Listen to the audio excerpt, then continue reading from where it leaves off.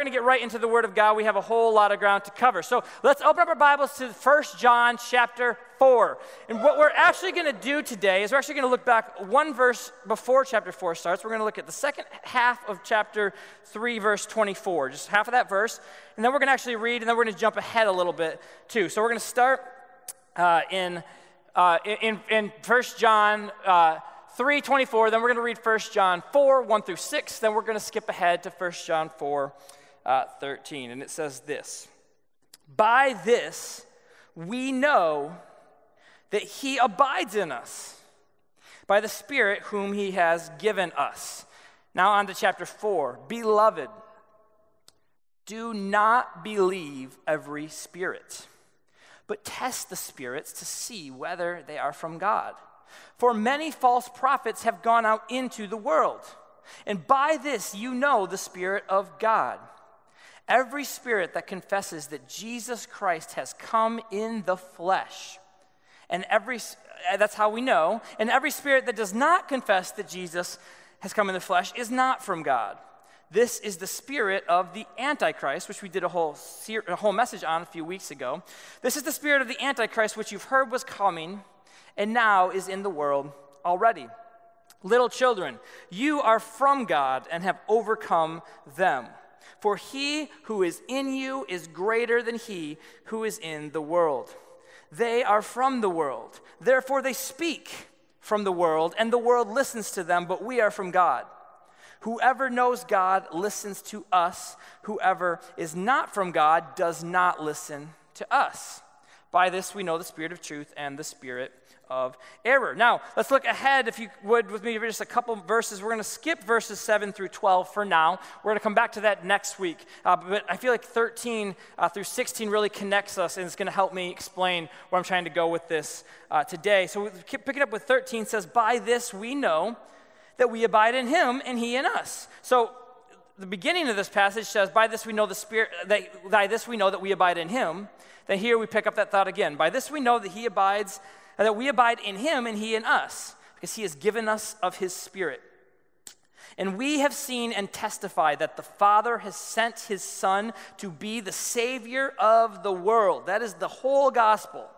"Whoever confesses that Jesus is the Son of God, God abides in him and he in us." Okay, that together with that is the whole gospel. "So we have come to know and to believe the love that God has for us. God is love.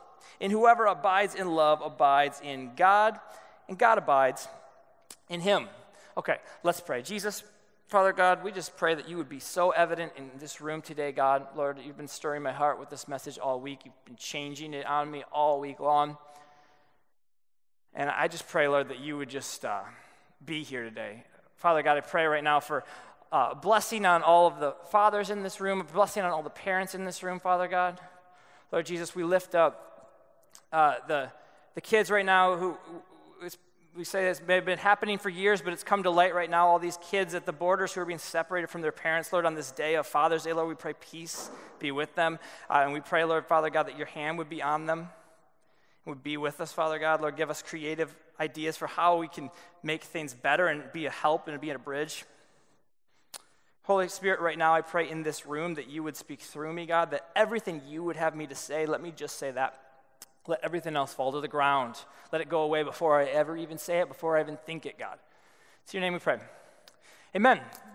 Amen. Okay, so like I said, I've actually taught on this passage before. I taught on this passage when we lived in New York. So going into this week, I thought, I'm just going to kind of I've already done this teaching. I'll teach on it this way, and it's probably the way that people normally teach on it, and I'll give that to you, and it'll be an easy week for me. But as I was diving in, and I was studying, and I was praying about it, God's like, you can't do that.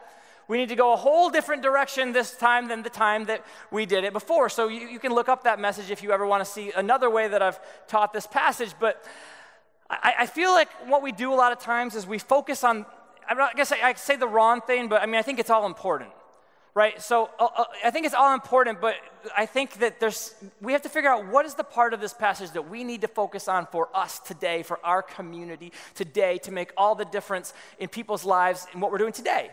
And, so one thing that's very crucial is this stuff about the Holy Spirit. And, the Holy Spirit has been given to us by Jesus Christ.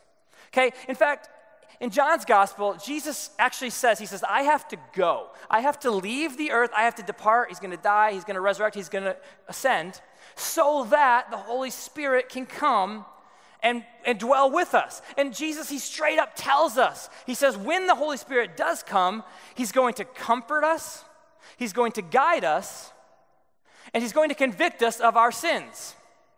He's going to bring to light the things in our lives that need to be done away with so that we can do away with those things, the things that are not of God, and we can clearly walk the path that we're supposed to walk, the things that are of God, and we can actively pursue those things in our lives. But according to John, in the passage that we just read, if you read it closely, you would catch this. It's okay if you didn't, because I'm going to explain it to you. But according to John, the Holy Spirit is not the only Spirit that dwells in our world. He's not the only Spirit that exists in our world, just in this passage alone, and we get other passages that explain other spirits, but in this passage alone, we find out that there's also a spirit called the Antichrist. And again, we did a whole sermon on the Antichrist a few weeks ago, but Antichrist is the Greek word antichristos. And what it means is, it means instead of Christ, or one who seeks the place of Christ. One who's trying to convince us that Christ is not the only way. He's not actually God. And the reason that I want to highlight this for you kind of before we get into this, because we're going to take this a little different direction, but I want you to understand this going in. John gives us a guide, right? He gives us a very clear guide. He gives us some very basic rules, and he gives us kind of a guideline for how we spot false prophets. And his guide, his path for us to spot false prophets is quite a bit different than the way that we think of today. Today, we often call somebody a false prophet if we disagree with them. If we take a different stance, maybe politically than they do, or God forbid, if we read a passage in the Bible and we dive into it and we're convicted in a different way about that passage from somebody else, and their conviction is different than ours is, right? Sometimes we'll actually say, well, that's a heretic or that's a false prophet, but we have to be careful with those types of accusations. The Bible's very clear about that. We have to be very careful about the things that we say about each other. And that's where that old phrase comes in. It's one of our core values. It's part of one of our core values that says, in essentials, we have unity. And we're going to talk about the essential today, right? But in non-essentials, we take liberties. And then in all things, we have charity. In all things, we have generosity. In all things, we love people. We serve people. We live for other people. But the reason this is so important to us, and this is the reason that we included it kind of as part of one of our core values, is we have to give room for people to view things through a lens that may be different than the lens that we view things through. I think especially when it comes to difficult topics. And guys, we've been talking about a lot of difficult topics as we've been going line by line through this letter from John. When we're talking about controversial topics within the church, we've got to give each other enough room to be different. I believe that's part of what makes us a body. If I only ever talk to people who believe the same things as I am, or as I believe, if I only listen to podcasts and pastors who preach the exact same way as I do, it'd be like I'm just standing in a mirror and preaching to myself. I wouldn't learn anything. And the reason that that's so messed up is because you could take a passage, like you could take 1 John, like the book we've been reading, and there are people who've studied that book their entire lives. And two different people could have studied that book their entire lives and drawn very, very different conclusions. And to me, at the very least, that should tell us that there is something worth talking about in this. There's something worth saying, well, you came to this conclusion and we came to this conclusion, and let's talk about it and let's figure out what is it saying and what does it mean for us. And I want to encourage you guys, when you're talking to someone who believes differently than you do, can we at least be open to what other people are saying?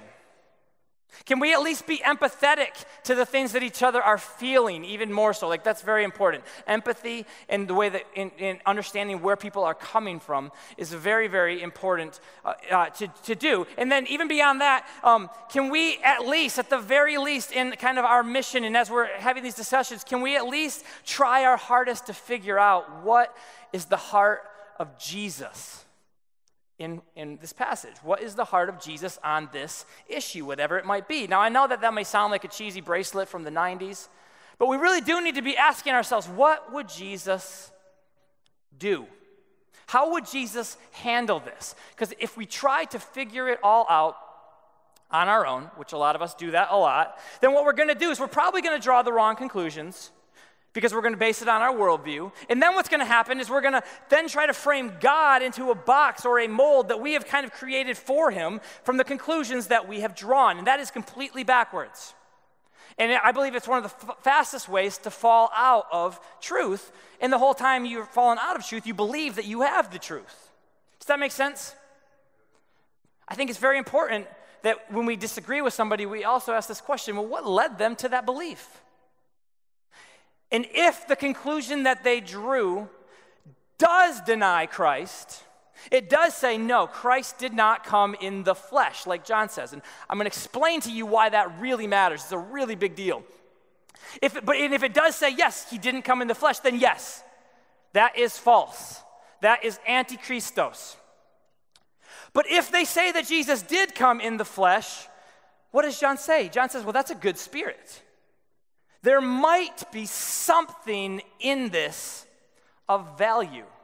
There might be something in this worth wrestling with, what they're saying, even if in the end you just realize, hey, we just don't agree on this. There could be something helpful there. So at that point, it's worth listening, guys. That's part of what it means to be a body, is we understand each other. We don't have to agree on everything to get along, okay? But here is what we do need to agree on as far as moving the gospel forward. We can get along with people who don't agree on this, but we don't believe the same thing, and this is the essential. It's verse 2 and 3. Every spirit that confesses that Jesus Christ has come in the flesh, that spirit is from God. Every spirit that does not confess Jesus is not from God. This is the spirit of Antichristos, which you have heard was coming and is now in the world already. Do we confess Jesus, that he came in the flesh? Those are the big questions. Now, this is how we're going to do this today. This first section is going to be very teaching heavy. So please try to hang with me. We're going to do a lot of Greek words. I'm going to try to explain something kind of theologically to you, and then I'm going to really take some time to make it practical. So some of the things that I've been dealing with, we've been dealing with some of the things going on, okay? Do we confess that he came in the flesh? Flesh is the Greek word sarx. It is one of the most important words in the entire Bible. It literally means the soft substance of the living body, okay? It's the stuff that makes you vulnerable. It's your skin that can be torn. It's bones that can break. It's blood that can be spilled out. Sarx also describes humanity. In our human nature, and the part of us that's actually prone to sin, that's prone to do the wrong thing. It's everything vulnerable. It can be hurt, it can be killed, it can be mocked, it can be confused, it can be sad, it can be depressed, it can feel all of the same feelings that you feel, because it's what you are. You are sarx. It's a very crucial, loaded word. Now, next loaded word. Gospel of John. The gospel is the fourth gospel. It's not the same letter, same writer, but a different book. John 1:1 begins by saying this. In the beginning was the Word. Okay? Which is another incredibly, incredibly important word. It's called logos. The word logos means word. In the beginning was the logos. Logos was used as a reference. It's a very big word, but one of the things it was used to is a reference to the Bible, is everything that led up to the time of Jesus Christ. Even in Exodus 20, we all get the 10 Commandments. The 10 Commandments, translated in Greek, is dekalogos, meaning the 10 words. That's where that actually comes from. But logos is all of it. It's the entire thing. It's every prophecy. It's every story. It's all of it. It's every law, every command. It's all summed up in this one huge loaded word, logos. Logos is also where we get the word logic from. As in, it's logical, it's sensible, it's the right answer, it's the right thing to do for your life. So if you want to know how to distinguish between what is reality in your life and what is a lie, a good place to start with is right here, the Word of God, the Logos. If you want to be able to understand what is God's best for my life, and yet you're living in this world, right, that there's so many other voices that are trying to steer you in all these different directions, this would be a good place to turn. The right answers, the only logical answers, the only helpful answers that will truly lead you on that right pathway to the right places are in this book. They're in the Word. They're in the Logos. Okay? The Logos was everything to people leading up to the coming of Jesus Christ. It described the best way to live, the best way to interact with people. It told us how to treat strangers when they come to our house, how to handle conflict when it arises between another person. The Logos was prophecy after prophecy after prophecy of what was to come. And it painted a much hopeful future than the world they were living in that time. A brighter world than the world they were living in that moment. So this was everything. But watch this. Okay, so John 1:1 says, in the beginning was the Word was with God, and the Word was God. Then a few verses later, in John 1:14, it says this, and the Word became flesh. The Logos became sarx. Something happened at this incredible moment in history where everything logical, everything written, everything we ever believed in and believed for, and we're waiting for, and we're hoping for, suddenly took the form of something familiar to us. Something we can love. Something we can love just like we love our mothers and our fathers and our children and our spouses. Because we know that they have value. We know that they're valuable. And we know that our lives would not be the same if they were not in it. Logos became something we can love. Logos also became something that we can break. You can break flesh. You can hurt flesh. You can destroy flesh. But watch this. It says that the Logos became sarx and dwelt among us. And this is how this is translated. And I know this is heavy. We're going to get through it, and then we're going to be good. What this literally says is the Logos became flesh, and it tabernacled among us. You might be like, what in the world? Dwelled is the Greek word skenao, and what it literally means is tabernacle. And you might be like, what is that even saying? What does that even mean? What does that mean for us today? I'll show you. It's going to take a minute, though. See, by the time his gospel had been written, and for sure by the time it had begun circulating, there's a little debate as to when it was written, but by the time that people would have had this read to them, had it in their hands, had it available to them, it would have been after 70 AD. In 70 AD, Titus, who eventually became the emperor of Rome, he wasn't at the time, he led an army at that time, they seized the Jewish temple in Jerusalem. And because the temple was so beautiful, I think this is crazy, the temple's so beautiful, it's full of amazing things. Titus, they seized it, but they said, don't destroy the temple's beautiful, we need to keep it. But through the attack, a fire broke out, and the entire temple was destroyed. Which, of course, we knew that was going to happen because that's exactly what Jesus told us would happen. In Mark 13, Jesus is talking to his disciples, and they're talking about how beautiful this temple is. And Jesus is like, you see that temple, these bricks, all this beautiful stuff that you think are so great? Not one brick of that is going to remain. The entire thing is going to be destroyed, okay? And so that came to pass in 70 AD. But the temple was everything to the Jews. It was that place that they believed that this is where God dwells. This is where he is. They believed that you cannot get to God except for through the temple.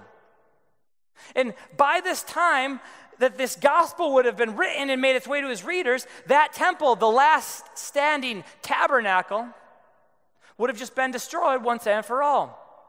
No more tabernacle, which sent people into a frenzy. The religious leaders, they realized we have to rethink everything. Everything's got to get rethought.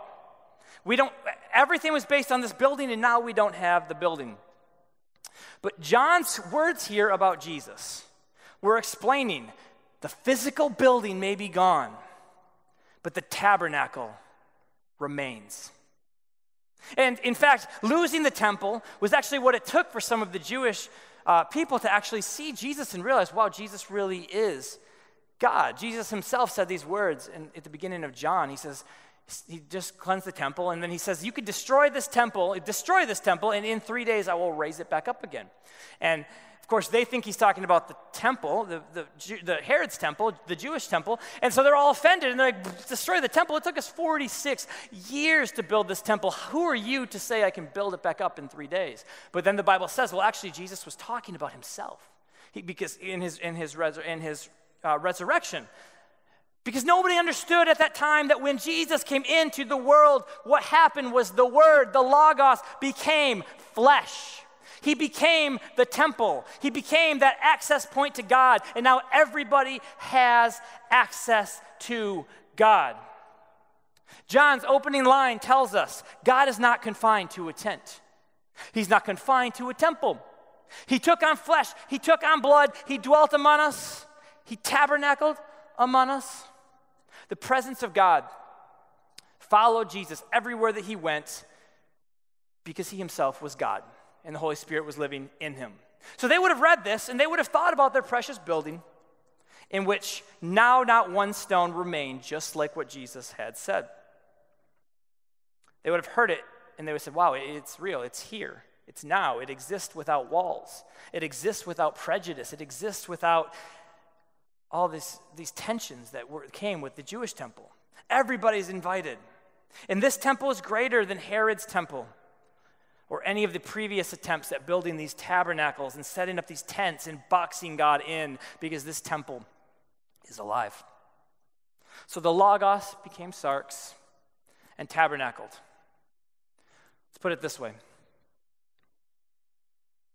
Jesus Christ is everything that you have ever known and needed embodied into one person. He is literally God, and he is with you today. And he is for you today. And he is as close to you as the air that you breathe today. And you don't have to go to the temple to find him, because he is the temple. And though we destroyed him, because we killed him because he let us do that. He chose to become flesh. He chose to become breakable. He chose to become someone who feels the things that we feel and faces the things that we face. But as Hebrews says, he was tempted as we are, but he was without sin. So we destroyed him. We destroyed the sarx, the Logos that had become sarx. But he raised that temple back up in 3 days, and our God is alive. And he's come here, and he wants to fill everybody with that same spirit. Because God is no respecter of persons. And the reason that it is so important for you and for me to understand sarx, to understand flesh, is because when John in this letter tells us that anyone who denies that Jesus came in the flesh and that person is not of God, that is because that person is denying the gospel of Jesus Christ. That person has a spirit that is antichrist. It is antichristo. It is instead of Christ. Something has control of them that is different from Jesus, telling them that they do not actually need Jesus. And there could be no greater lie. But notice what John says after that. This is back in 1 John again. And this is the line that one of the lines I want us to focus on. Because again, I think we tend to focus on, let's find false prophets. Let's see what's wrong with the world. Let's figure it all out. And we should do that, but look at what he says to this. He tells us that we have overcome them, and we can overcome them. And we can overcome the spirit of the Antichrist because he who is in you and he who is in me is greater than he who is in the world.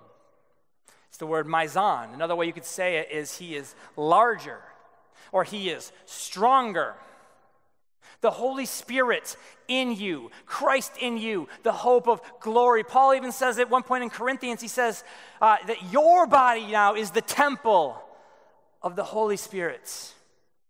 The Spirit that is living in you right now is larger, stronger, more powerful than any of the things that may come against your life.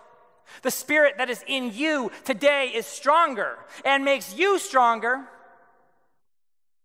than your anxiety, than your fears, than your fleshly desires. Stronger is he who lives in you than depression. Larger is he that lives in you than your bills or whatever financial crisis you may have fallen into and found yourself in. And beyond that, guys, one thing that's very important to us, Dawn and I talk about this a lot, is we really believe that the Holy Spirit doesn't just empower us for our own good, he empowers us for mission. So it's not just self-help, but he actually empowers us so that we may go into the world and be a better reflection, be a better light. And the truth is that the Spirit that is living in you is stronger than the spirit out there in the world that we're called to face head on. See, I don't believe that the devil can do much to a person who believes that the gospel is everything to them. See, the devil really likes guilt. He likes guilt. He really likes to use guilt against you. But if you understand the gospel, then instead of having guilt, you may have some conviction, and conviction may play a role in moving your life forward in the right direction.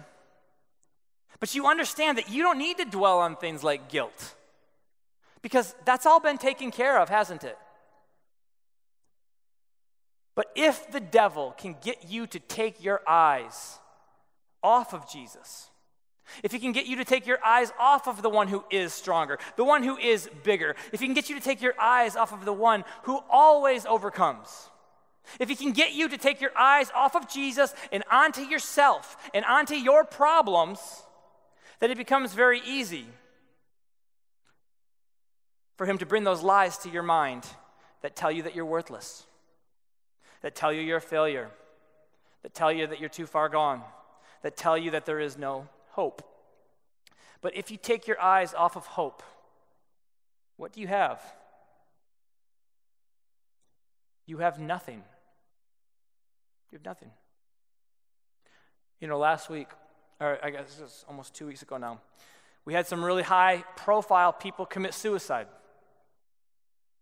It was absolutely tragic. And one of the things that it reminded me of, I don't know if it did this for you or not, but it reminded me of the fact that money doesn't solve problems. It doesn't make life okay when life is not okay. It's proof that you can have everything and still feel like you have nothing to live for. On Monday, just a few days ago, Don and I received word that a really close friend of ours had died. And if I were to be truthful with you guys, he's a friend of ours from California. Thinking back on our lives, I don't know if Don and I would even be here. We may still be because God works in amazing ways, but I don't know if we would be here if it wasn't for this person. When we moved to California, this person made sure that we had a decent place to live. He made sure that he was one of our bosses. He made sure that we were promoted at the right times. He was the first person to sign off on sending us to New York when we planted that church in New York, and we were going kind of back and forth for a while, and the teams were doing that. He was the first person to sign off on that.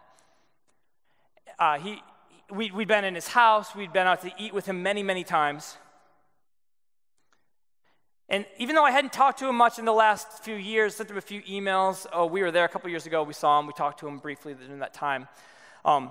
So I hadn't seen him much lately, but because I do try and kind of keep up with what's going on in these worlds that I used to be a part of, I did know that for him a lot of things had changed, and I kind of worried about him. I worried about him a lot.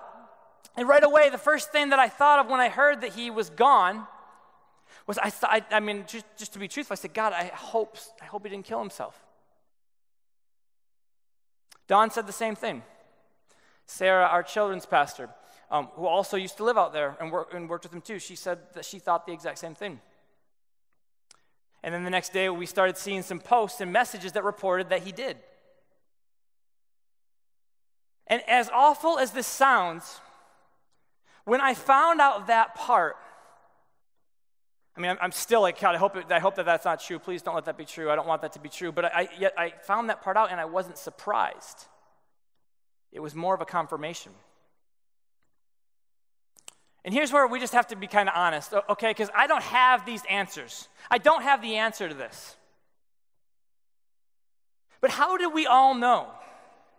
From the moment that we heard it, and I don't think it was just us three. There's a lot of people rallying, a lot of people coming out. I think it was everyone. And was it the Holy Spirit? Or was it just this reality check that over the last couple of years we'd all watched as everything that he had dedicated his entire life to suddenly was not there anymore? And what do we do with the things that we just don't have a clue what to do with? Where do we put this? Like, I knew they're struggling. I knew that they felt alone. I knew they may have even felt abandoned. I don't know. I'm thousands of miles away. I don't know what to do. And I don't know for sure, but I don't know if anybody knew what to do. Another person that I know, I don't know him that well, but I'm Facebook friends with him, so I say I know him. I haven't seen him in 20 years. But we're Facebook friends, and I saw her post a few months ago on Facebook, and it said something like this. It said, if ever there were a time in my life that I need somebody to show up in my world right now, it's right now. Can somebody please just come over and sit with me right now? That's what I need. It was clear, it was concise, obviously a hurting person in that moment. And again, I'm no better because I didn't get in my car and drive to Lansing to spend the day with my Facebook friend that I hadn't seen in 20 years. I didn't do that. But I did read the comments on that thread, and 100% of the comments on that thread were excuses as to why they could not be there.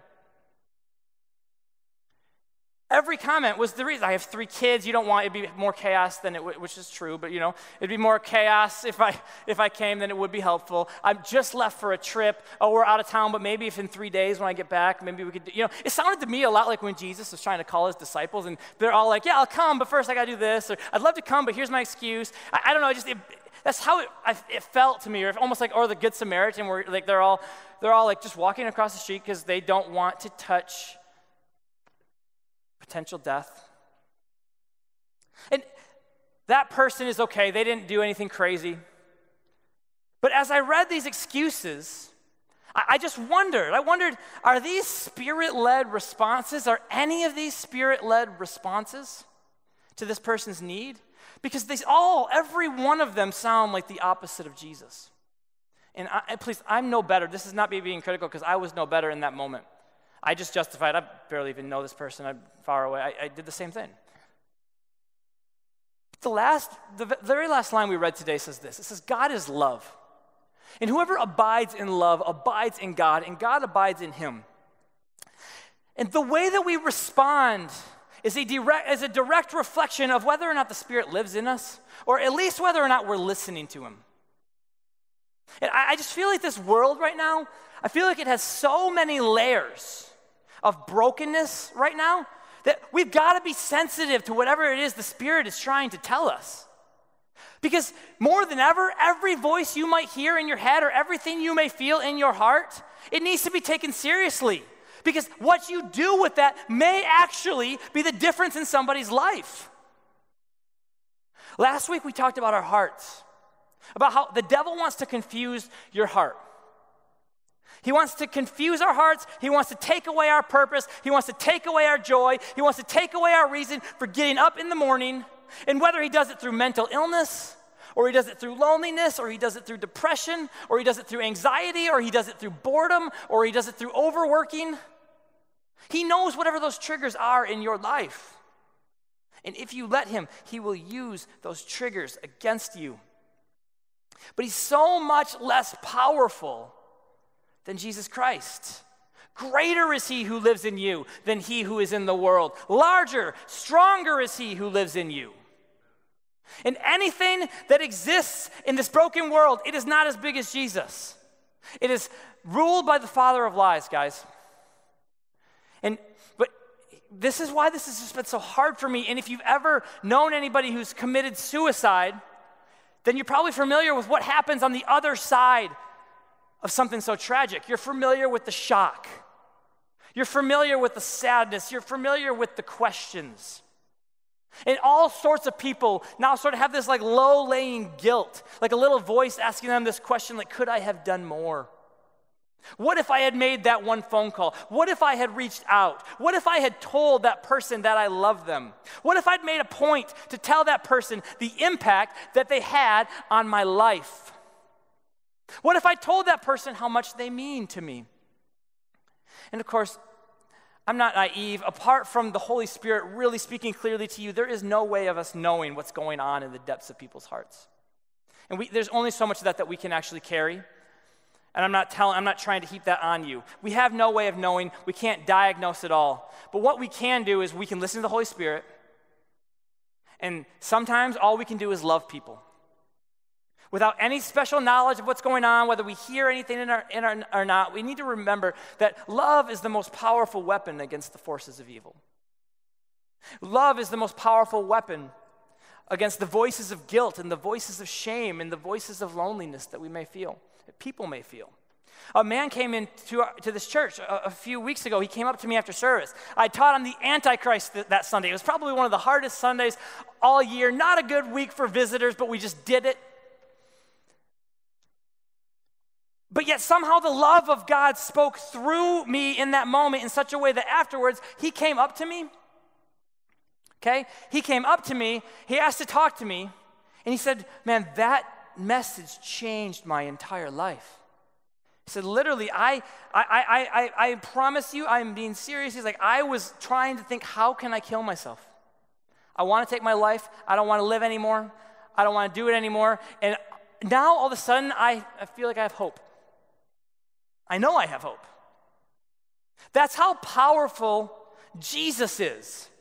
That he can use a fast-talking, often timid voice like mine to be able to speak to the heart of somebody and pierce that heart deep down into whatever's going on in there that nobody else knows about.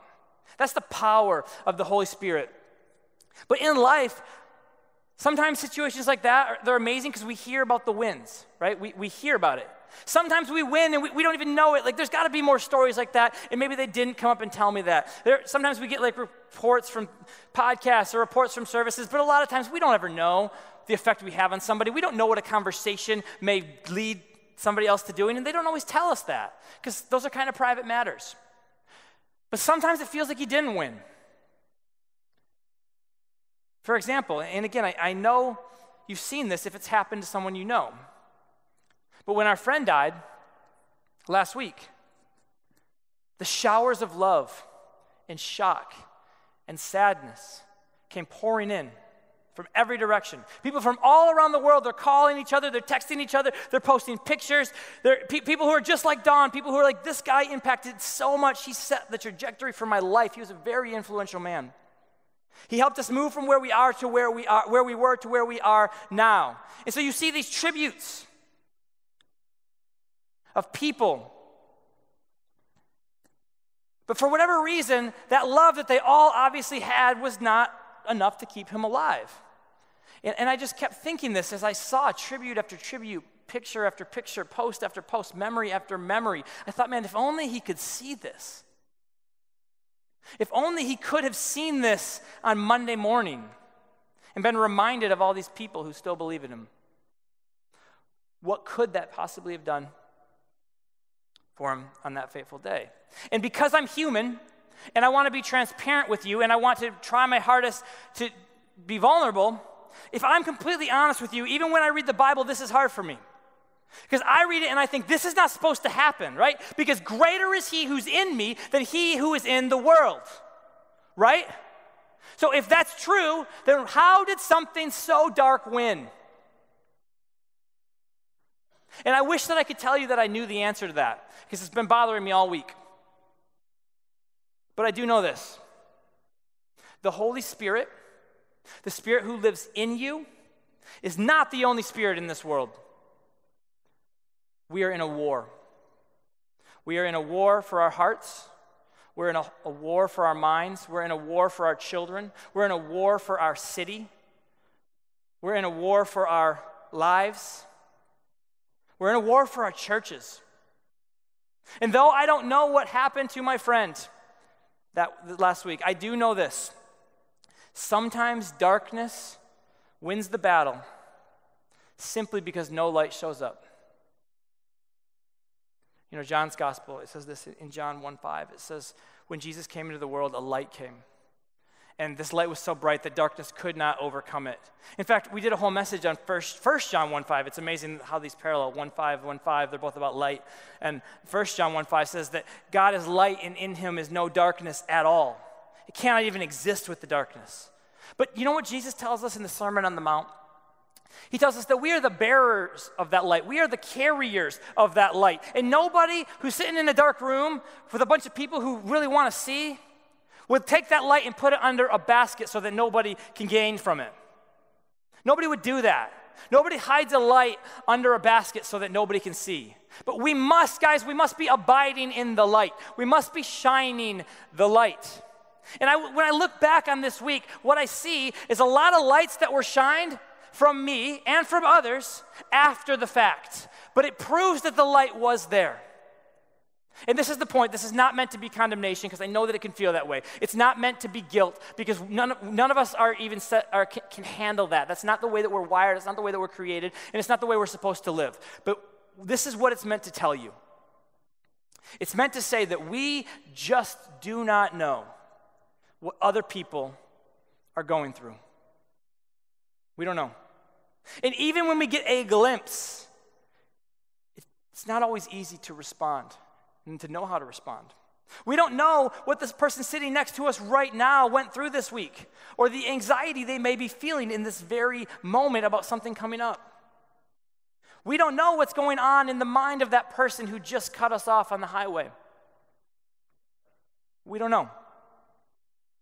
But what we do know is that God is light. And he has given us this beautiful example of how to interact with others, no matter what they've done to you, no matter what we think that they deserve, and that is love. Whoever abides in love abides in God. But the factor that I don't want you guys to forget, and I don't want us to ever rule out and ever ignore, is the Holy Spirit. God gave us the Holy Spirit to lead us to the places that we would never even think to go to on our own. I know that God's Spirit is what drew Dawn and I to Los Angeles. I knew that it was God's Spirit that called Dawn and I here to Detroit and led us here. It's the same Spirit that we ask every week, Holy Spirit, be evident here, be present here, speak through me. It's the same Spirit that spoke through me and somehow, even though I don't even know how, somehow talked to somebody about Antichrist and had him repenting and on his face and saying, you know what, I want to live. And I didn't want to live before I got here. That's the power of the Spirit. God can take a broken sermon and touch somebody's heart who's ready to end their life. The Spirit guides us. He's moving us. He's always at work. You know, one thing that has been going on, I mentioned it in the prayer, is like we know this has been going on for a while, but all of a sudden we find out like all these kids are coming across the border and they're being separated from their parents. And one thing that I've noticed, because a couple weeks ago we talked about how the church hasn't been pulled very well in the response to those things. But you know what? This week, every single pastor that spoke up about it at all spoke out against this. And I feel like the Holy Spirit, at least everyone that I saw, I feel like the Holy Spirit is actually stirring people and they're actually listening. They're like, wow, kids being separated from parents, trying to figure that all out, that doesn't really make sense. I mean, today's Father's Day, and that's how they're spending their Father's Day. I don't know if they actually celebrate it, but they're here now, and they're in our world now, and Father's Day, they're separated. And that's tragic. And all of a sudden now, everybody's saying, you know, we got to do something about this. Even people who are normally strict on things like that, they're like, this is too far. We got to do something about this. And I'm proud that people are standing together and saying, just in general, like, let's do better. Let's do better than this. We can be better. We can do something to make this better. We can do something to make the world better for other people. Because sometimes something is just so dark. You know, I can't hide my light under a basket anymore. I'm going to use every bit of influence that I do have, no matter how little or how great it may be, to make sure that people who are living in such incredible darkness at least get a taste of hope, at least get a taste of the light. Because we know that God abides in us because he gives us the Holy Spirit. And we know that God loves us because he sent us his son Jesus to die for us. And guys, there are a million reasons why it matters that Jesus Christ came in the flesh. But here's one practical one for you. Jesus came in the flesh so that that flesh, his flesh, could be destroyed for you because of how much Jesus values you and how much Jesus loves you. His flesh was ripped apart so that yours wouldn't have to be. It's the ultimate demonstration of just how much you are worth, of just how much those children are worth who are missing their parents and feel alone in this place that's totally foreign to them, of just how much my friend in California is worth. The gospel is stronger, but people need to see it. People need to know that it's there. People need to be reminded that death will not have the final word, that the broken pieces sometimes can be put back together, that there is life after depression. There is life after losing your job. There's even life after losing your marriage. There's life after falling into bankruptcy. There's life after foreclosure. There's hope after the biggest failure of your entire life. Whatever that thing may be, there is hope and there is life, but it is only found in Jesus Christ. And people need to know Jesus is real. Jesus is here, and he loves you. You know, 1 John 1:1, 1 John 1:1 starts by John saying, he says, this is why I'm writing you. I'm writing you because I saw Jesus with my eyes. I touched Jesus with my hands. This is real. The Word became flesh. We actually touched this flesh. We encountered this flesh. We had conversations with this flesh. We watched this flesh live a perfect life, and we watched this flesh be torn apart. We saw it with our eyes. That is why we write. That is why we speak. That is why so many people have given their lives to further this message of hope, because they know that it's real, because they saw it and they touched it and they interacted with it. Guys, this is not Santa Claus. This is not Superman. It's not a nice, fun myth to make ourselves feel good. This is reality. This is Logos. This is everything. And it's as real as it comes. And there's always going to be these things in our lives that they're going to seem just as real. They're going to come against us. They're going to weigh us down. They're going to try to confuse your hearts. They're going to even try to condemn your hearts. But if you remember what we said last week, what? God is greater than our hearts. God is larger than our hearts. God is stronger than our hearts.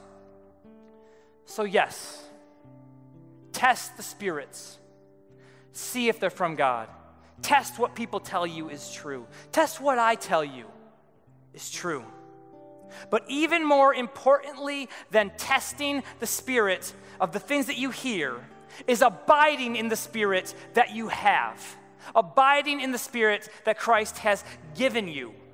Because that's the spirit that will show you how to be a light to the darkest places. That's the spirit that will show you and be a light for you when you're in your darkest place. Guys, I said at the beginning, don't overemphasize one part of this passage and miss the part about what God is doing in you. If all we do is look for people when what they're saying is wrong or what they're doing is wrong, then we're going to miss the things that are right, and we're going to miss the things that are good, and we're going to miss the things that are helpful. If we're always looking for problems, then all we will ever see and all we will ever find are problems. But we have living in us the solution. If the Spirit is living in us, why are we not shining as bright as we could, guys? It is the Spirit that will be light, and then will show us these false spirits when they're trying to do something anti-Christ. Guys, God will always overcome as long as we show up. Let's listen to the Spirit. And let's show up in people's lives. Let's show up in our kids' lives. Let's show up in the world. Let's show up in the lives of, let the Spirit tell us what's happening in other people's lives so we can show up. Let's listen to the Spirit and see, Spirit, how can we be a father to the fatherless, just like you are? How can we be parents to kids who don't have parents? How can we help families that need our help? How can we be that? Let's listen. But then let's take action. Let's actually show up, because God will always overcome if we just show up.